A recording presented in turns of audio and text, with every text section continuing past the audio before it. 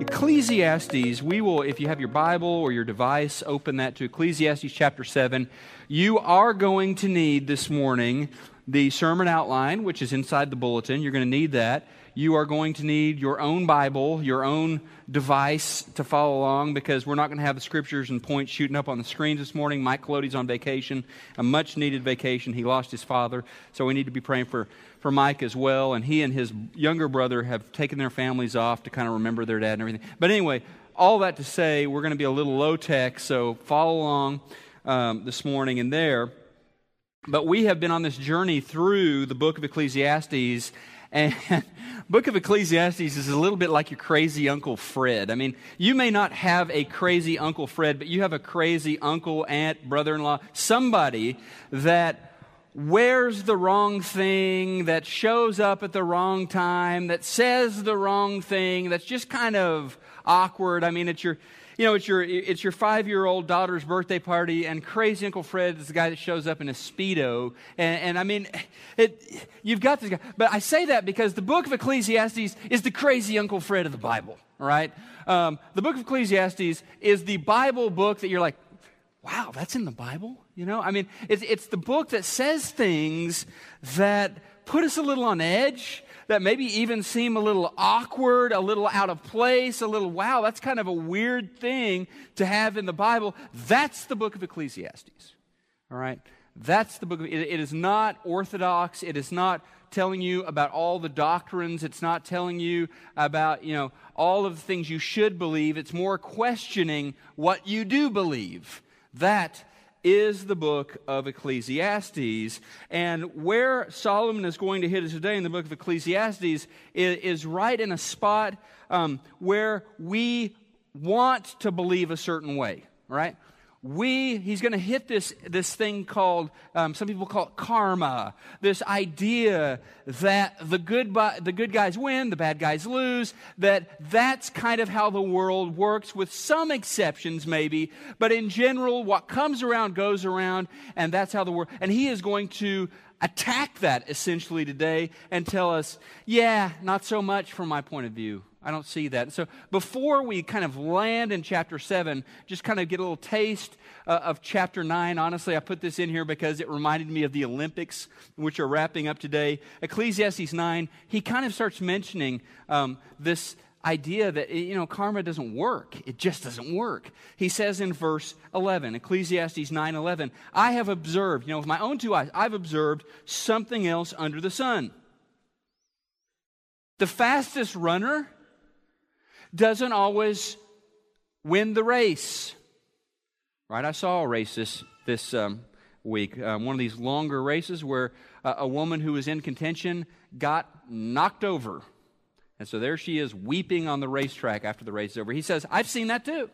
They didn't have cable back then, He says, I've seen that, where the fastest runner doesn't win the race. The strongest warrior doesn't always win the battle.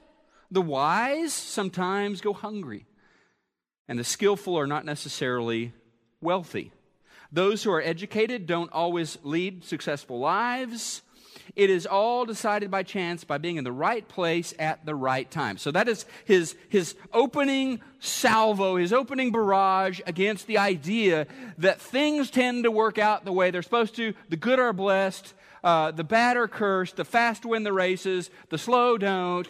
And he says, I haven't really seen that work so much. Sometimes yeah, sometimes no. Now he's going to turn his gaze onto the world of morality, onto the world of garden variety goodness. And in fact, he's going to zero in specifically on morality versus immorality. He says, so you think there is balance in the world, so you think the good people do well and the bad people fail. He says in chapter 7, verse 15, in this meaningless life of mine, I have seen both of these, a righteous man perishing in his righteousness, and a wicked man living long in his wickedness. Right? I have seen the righteous man die young. I have seen the wicked man live till he's 99 and be loaded. He says, that's what I've seen. So he doesn't need here some complicated syllogism, some complex logical argument to convince us that karma is messed up. He says karma doesn't even pass the eyeball test. He says, I know it and you know it. We've all seen this at work. We have all seen the good person fail, the good person have bad luck, the good person get cancer. We've all seen the bad person make a bunch of money and seemingly be extraordinarily happy. So, Solomon is willing and ready to sit down at his writing desk, pull out his parchment and his pen, and begin writing a letter. Dear Karma, I have a list of the people you've missed, right? That's how Solomon feels about karma. Now, in the real world, he says, you know it, I know it. Justice, hit and miss. Fairness, hit and miss. The good getting rich, hit and miss. Or doing well, hit and miss. The bad perishing or suffering consequences, kind of hit and miss. So Solomon, in verses 15 to 29 of chapter 7, is on a mission to bring a dose of reality to the karma crowd. The rest of chapter 7, he is going to essentially look at two ways that we tend to order our world. Two ways that we tend to emotionally, intellectually, psychologically imagine that these are different operating systems and one of these is better. Now, the two ways are morality and immorality. Okay? If you embrace as your fuel, as your ultimate reality, morality, you believe that the best way to live a good life, the best way to have good things happen to you and have good outcomes in life is to be a moral person.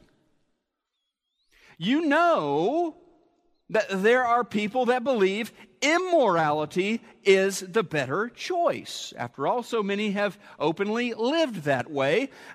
They believe, honestly, that you are going to have more joy, you're going to be a happier person, you're going to have better outcomes if you are immoral. Now, part of that scenario may be I need to look moral, but I'm going to do immoral things.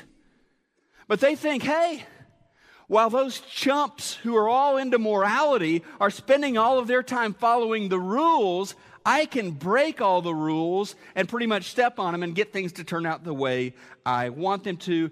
That's the world you live in. That's the job you work at. Those are the elections you vote in. You know this is true. Some choose morality, some choose immorality. Now, what we're thinking here at this point in chapter 7 is, finally, halfway through the book of Ecclesiastes, finally we've arrived. Morality versus immorality. Solomon is going to do us a solid here. Solomon is going to tell us, well, you're right. Morality is right. That is the fuel for life. But as I said, this book is your crazy Uncle Fred. He's not going to say that. In fact, he is going to spend most of the rest of this chapter telling you what's wrong with being good. Okay? And this is on your outline this morning.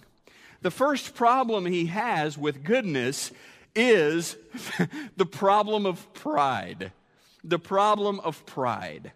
There is a kind of righteousness, or better yet, a kind of self-righteousness that leads me to an inflated sense of self and a judgmental attitude toward others. Inflated sense of self, judgmental attitude toward others. And this is the irony of ironies, isn't it? There is a kind of goodness that is really, really bad. There is a version of righteousness that smells like a bucket of rotten tomatoes. There is a kind of super good person who makes it their mission in life to dot every I, to cross every T, and like that extreme honor roll student, they want to hold up their test score and show everyone else how well they're doing. All right? I mean, they go to church every Sunday. They take the correct Christian-y position on all of the issues facing our nation, and they write about it on Facebook, and they join in the threads that they see. I mean, they have memorized some key Bible verses. Beyond that, they can tell you which versions of the Bible, which translations are acceptable, and which translations are to be frowned upon. They work hard. They work hard to display outward humility, and it is hard work for them because, after all, on the inside, they feel like they actually are kind of superior to other people. On any kind of goodness checklist they can imagine, they score better than those around them. But Jesus said in his most famous of sermons in Matthew chapter 5, "Blessed are the poor in spirit. Blessed are those who are keenly aware of their brokenness. Blessed are those who know exactly how messed up they are. Blessed are the poor in spirit." Flip side of that, cursed are those that are rich in spirit. Cursed are those who feel pretty good about their morality. Jesus isn't going to say it smells like a bucket of rotten tomatoes. He's going to say it smells, in Matthew 23, it smells like a rotten corpse. His words, not mine, okay? He's going to say it smells like a rotten corpse. In Matthew 23, you might flip over there if you have your Bible.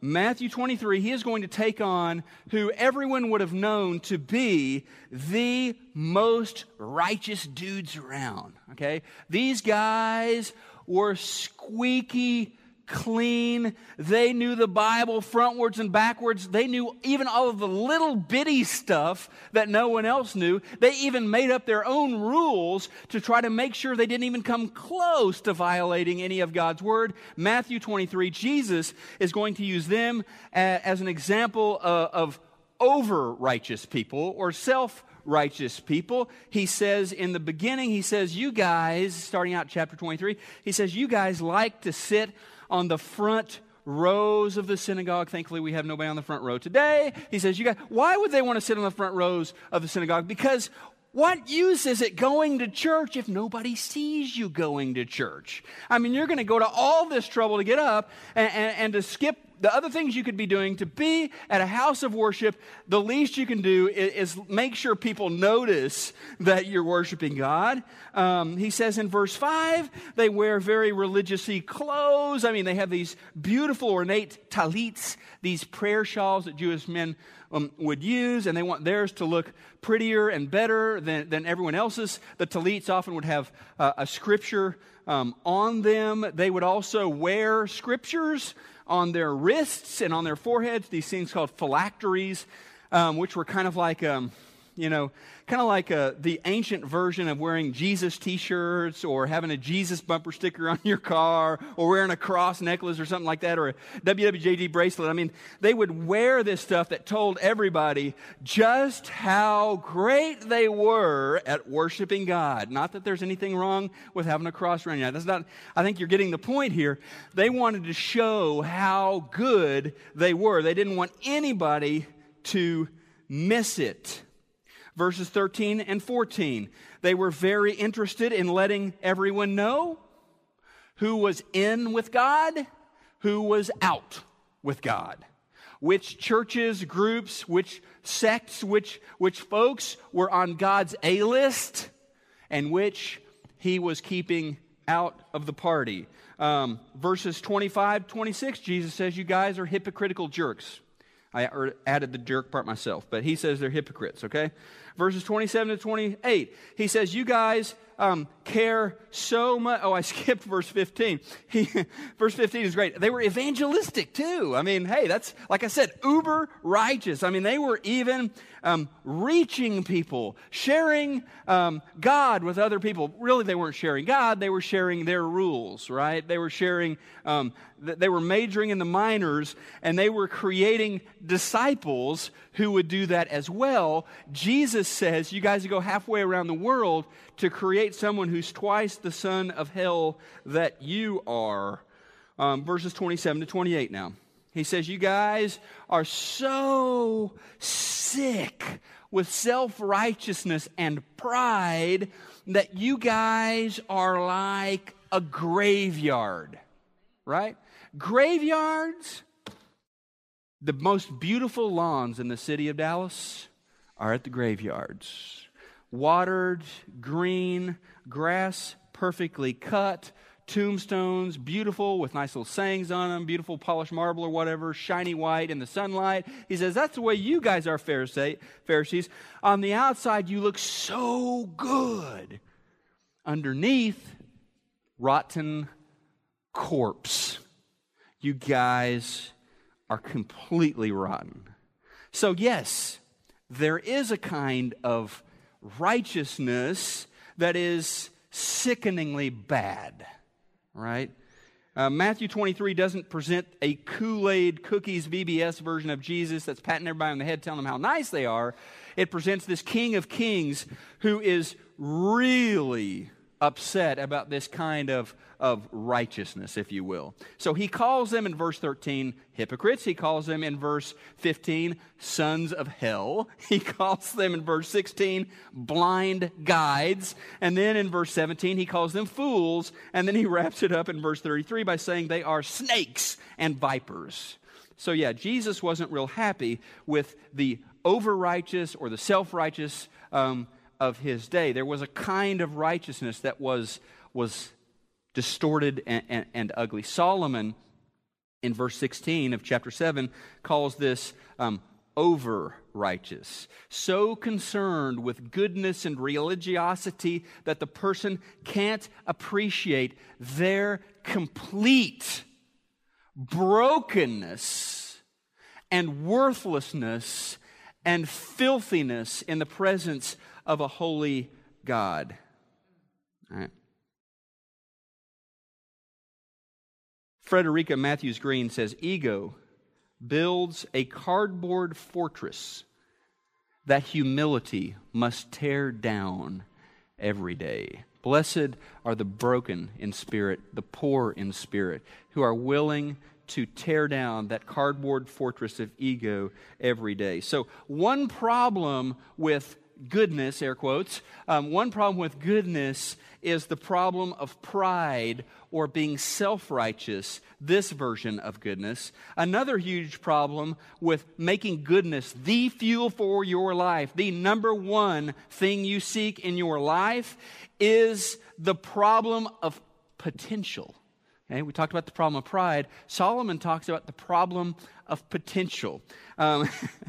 He says, on my own, I'm not capable of being good. More specifically, this is exactly what he says in verse 20. He says, there is not a righteous man on earth. Okay, did you hear him? There is not a righteous person on this ball we call planet Earth. That's what Solomon says. Paul, the Apostle Paul in the New Testament, is going to quote this verse in Romans 3, verse 10. He's going to say, there is no one righteous. No, not one. So the problem is obvious, okay? If goodness is the fuel for your life, if it is the way you have chosen to keep score under the sun, you've got a huge problem. You are not good, and you do not have the potential to be good on your own. Don't take my word for it. Jesus weighs in on this. In Luke chapter 18, verse 19, this young man comes to Jesus, and Jesus looks at him and he says, young man, do you not know that no one is good except God? No one is good except God. If Jesus is right, I tend to think he is. If Jesus is right, you are not good. I am not good. There is only one who is good, and that is God. So the only comparison I can make, because the way I end up feeling good about myself is to compare myself to other people, and Jesus says, no. Can't do that. They're not good. You need to compare yourself against a standard. The only standard you can use is God, because God is the only one who's good. And against that standard, no one is good. Whether you're Gordon Dabbs or you're Madonna or Mother Teresa or Charles Manson or Jerry Sandusky, you aren't good. That's what Jesus tells us. So Solomon is basically in chapter 7 saying, good luck if personal righteousness is the fuel for your life, because you are incapable of ever achieving that. In other words, that fuel put in your fuel tank is not even going to get you out of the parking space. All right? Back to karma. Remember, we talked about that to begin with. Good things happen to good people. Bad things happen to bad people. Even if karma is right, all right? Even if that's right, that really does work that way, good things aren't going to be happening to you and me. You with me? Because we're not good. If good things happen to good people, nothing good is going to be happening to us. So there is this problem of pride. There is this problem of potential. There's also a big problem with perspective. My judgments, this is the third bullet point on your outline, problem of perspective. My judgments with respect to my own goodness are flawed. He says in chapter 7, verse 22, in your heart, you know that many times you yourself have cursed others. Now, let me set this up a little bit. What he does is he says, you may have overheard your servant, all right, like your employee, your coworker, it could be anybody really, but he says your servant, you may have overheard your servant talking bad about you, right? Gossiping, slandering, generally being mean. And just as you start to get worked up, yeah, I have, he says, well, not so fast. Because in your heart, you've done the same thing many times. He's pointing at the problem of perspective, which is I tend to look at my mistakes. I don't commit sins. I have mistakes, right? You know, I tend to look at my mistakes, my slip-ups, and I understand why those things happen. I cut myself some slack. I'm very charitable with the way I evaluate my own failures, sins. But I'm not so charitable or fair or even-handed or kind in the way I look at the failings of others. That's the point he's making. You want to judge your servant when you yourself do the same thing. A few years back, this is really interesting. You guys who are married are going to appreciate this. A few years back, there was this big study done, and these researchers asked this question of husbands, and then separately, they asked this question of wives, and the question was, who does the housework around your house? Now, you can probably kind of see where this is going. Well, the wives generally, the answer from the wives was generally around 90%, right? I do roughly 90% of our housework. The husbands came in at around 40%, right? Now, the numbers differed a little bit with each individual couple, but in every case, the numbers added up. Every case, the numbers added up to more than 100%, right? So every house in America must just be beautifully squeaky clean because more than 100% of the work is being done. Now, before we jump to one of those two is lying, perhaps a more healthy place to go is maybe they're not lying so much as they have an inflated sense of their own contributions. They tend to remember things with rose-colored glasses when it comes to the work that they do. We have, what the study showed was we have these self-serving distortions of memory. We tend to grade ourselves differently than we tend to grade others. This, in a nutshell, is the problem of perspective. For Solomon, it's like, you want to curse and get on to your servant for bad-mouthing you, you do the same thing. You do the same thing. And finally, there's this fatal flaw with goodness, with basing your life on that as a fuel source. And this is the problem of performance. My righteousness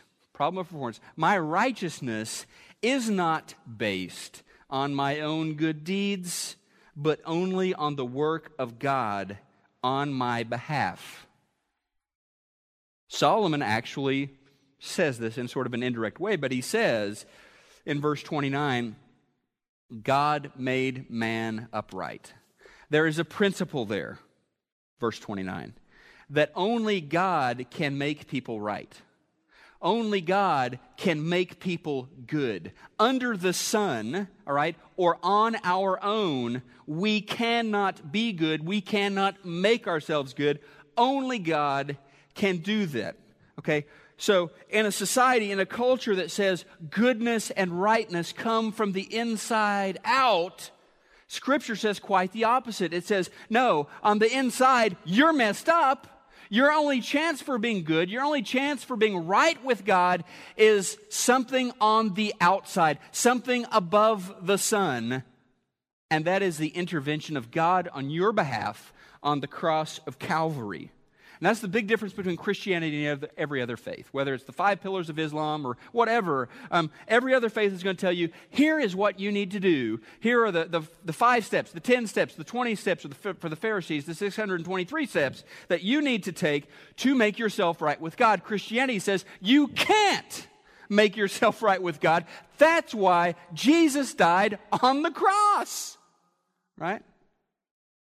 So on your outline as well, this kind of sums that up. Things are not made right under the sun. Under the sun, by the way, is a phrase. If you're new here in this series, Solomon uses this phrase over and over again to talk about life without God, life without faith. So just kind of doing it on your own. So things are not made right under the sun, but God has sent an answer from above the sun. The answer is found in Jesus and Him alone. So Solomon tells us karma is a joke, right? Karma is a joke. Things don't work out under the sun like they are supposed to, like we think they should. He says to us, what comes around doesn't always go around. So the solution to evil and injustice in the world out there, and the solution to evil and injustice in here cannot come from under the sun. It has to come from above the sun. It has to come from outside. It has to come from God. And that is what the gospel is about. Karma is a joke. Christ isn't a joke. Through His agonizing sacrifice, He has made you and I right with God.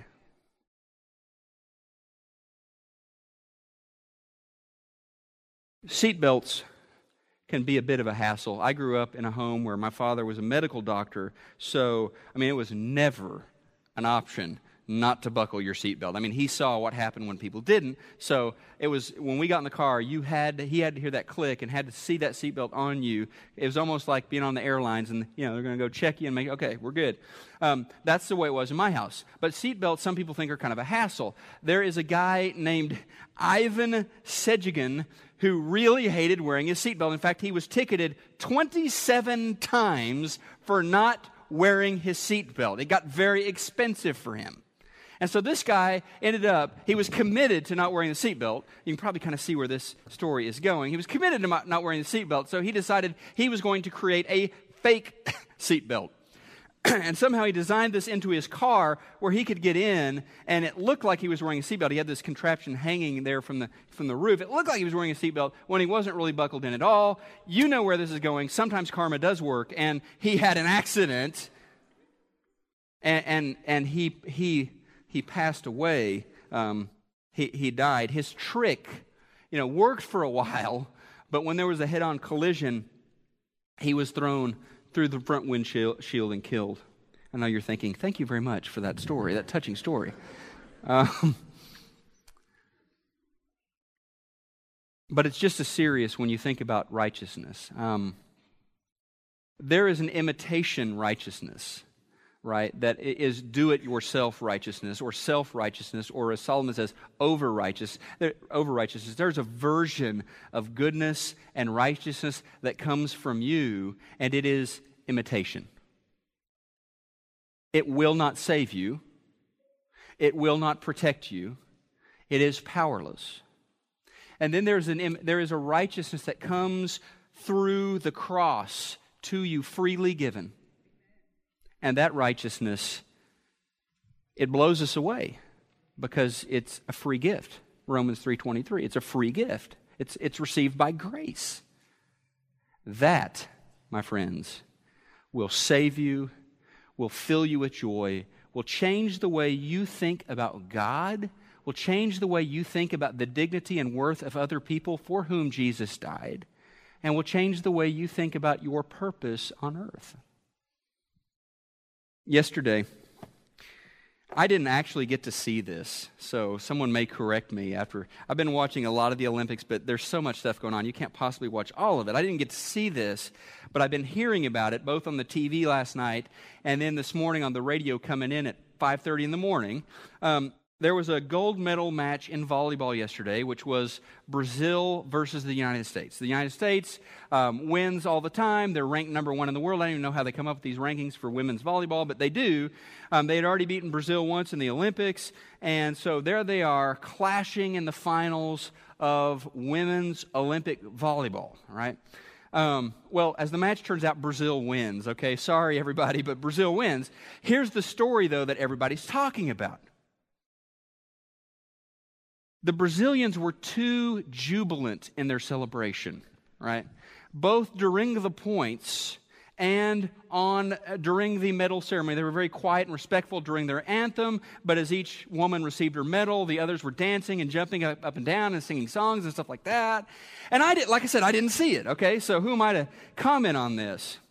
But what it makes me think about is, man, when you realize what God has done for you, when you realize that you had no chance, but God is putting that gold medal around your neck and calling you a champion, when you realize what's going on, you may not be able to control your jubilation and your joy.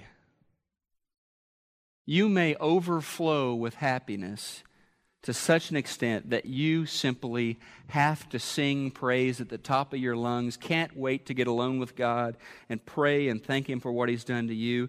And that, my friends, that becomes the fuel for the Christian life right there. That gratitude, that wonder and joy, and maybe others will frown on you. Maybe they'll think you're going over the top, with this Jesus thing. I don't know. But it is pretty amazing and hard to contain once you grasp the extent of God's love for you.